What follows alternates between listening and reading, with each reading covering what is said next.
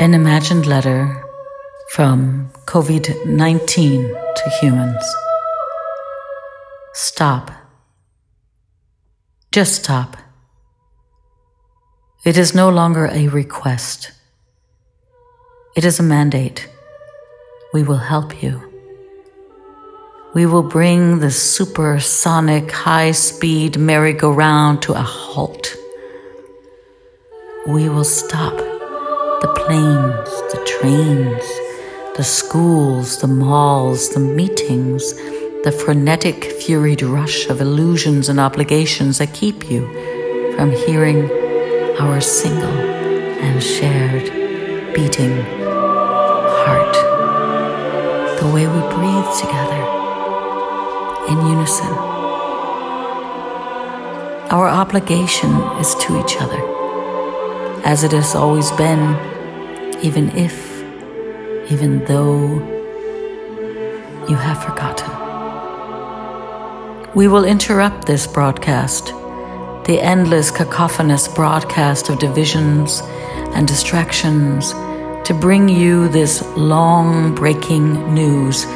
We are not well. None of us. All of us are suffering. Last year, the firestorms that scorched the lungs of the earth did not give you pause, nor the typhoons in Africa, China, Japan, nor the fevered climates in Japan and India. You have not been listening.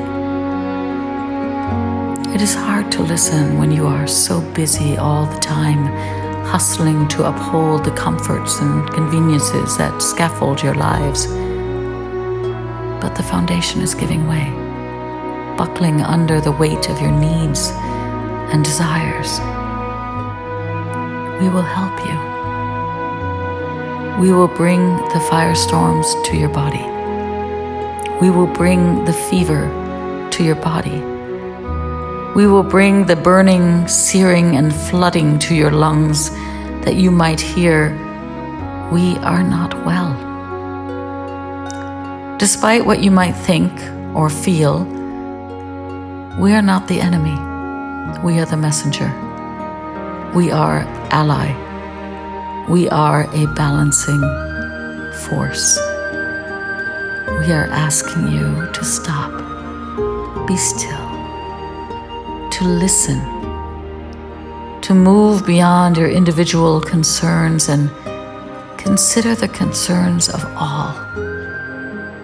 To be with your ignorance, to find your humility, to relinquish your thinking minds and travel deep into the mind of the heart, to look up into the sky streaked with fewer planes and see it, to notice its condition, clear, smoky, smoggy, rainy.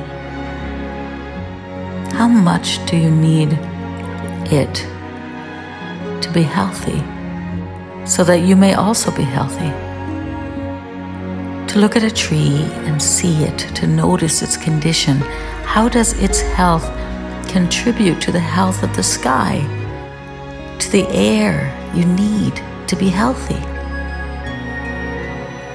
To visit a river and see it, to notice its condition, clear, clean, murky, polluted.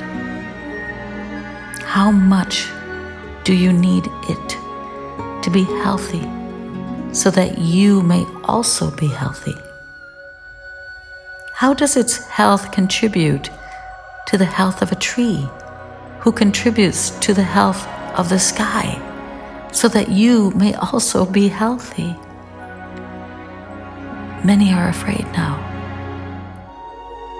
Do not demonize your fear, and also do not let it rule you. Instead, let it speak to you in your stillness. Listen for its wisdom. What might it be telling you about what is at work, at issue, at risk, beyond the threats of personal inconvenience and illness? As the health of a tree, a river, the sky tells you about the quality of your own health, what might the quality of your health tell you about the health of the rivers, the trees, the sky, and all of us who share this planet with you? Stop. Notice if you are resisting. Notice what you are resisting. Ask why. Stop. Just stop. Be still. Listen. Ask us what we might teach you about illness and healing, about what might be required so that all may be well. We will help you if you listen.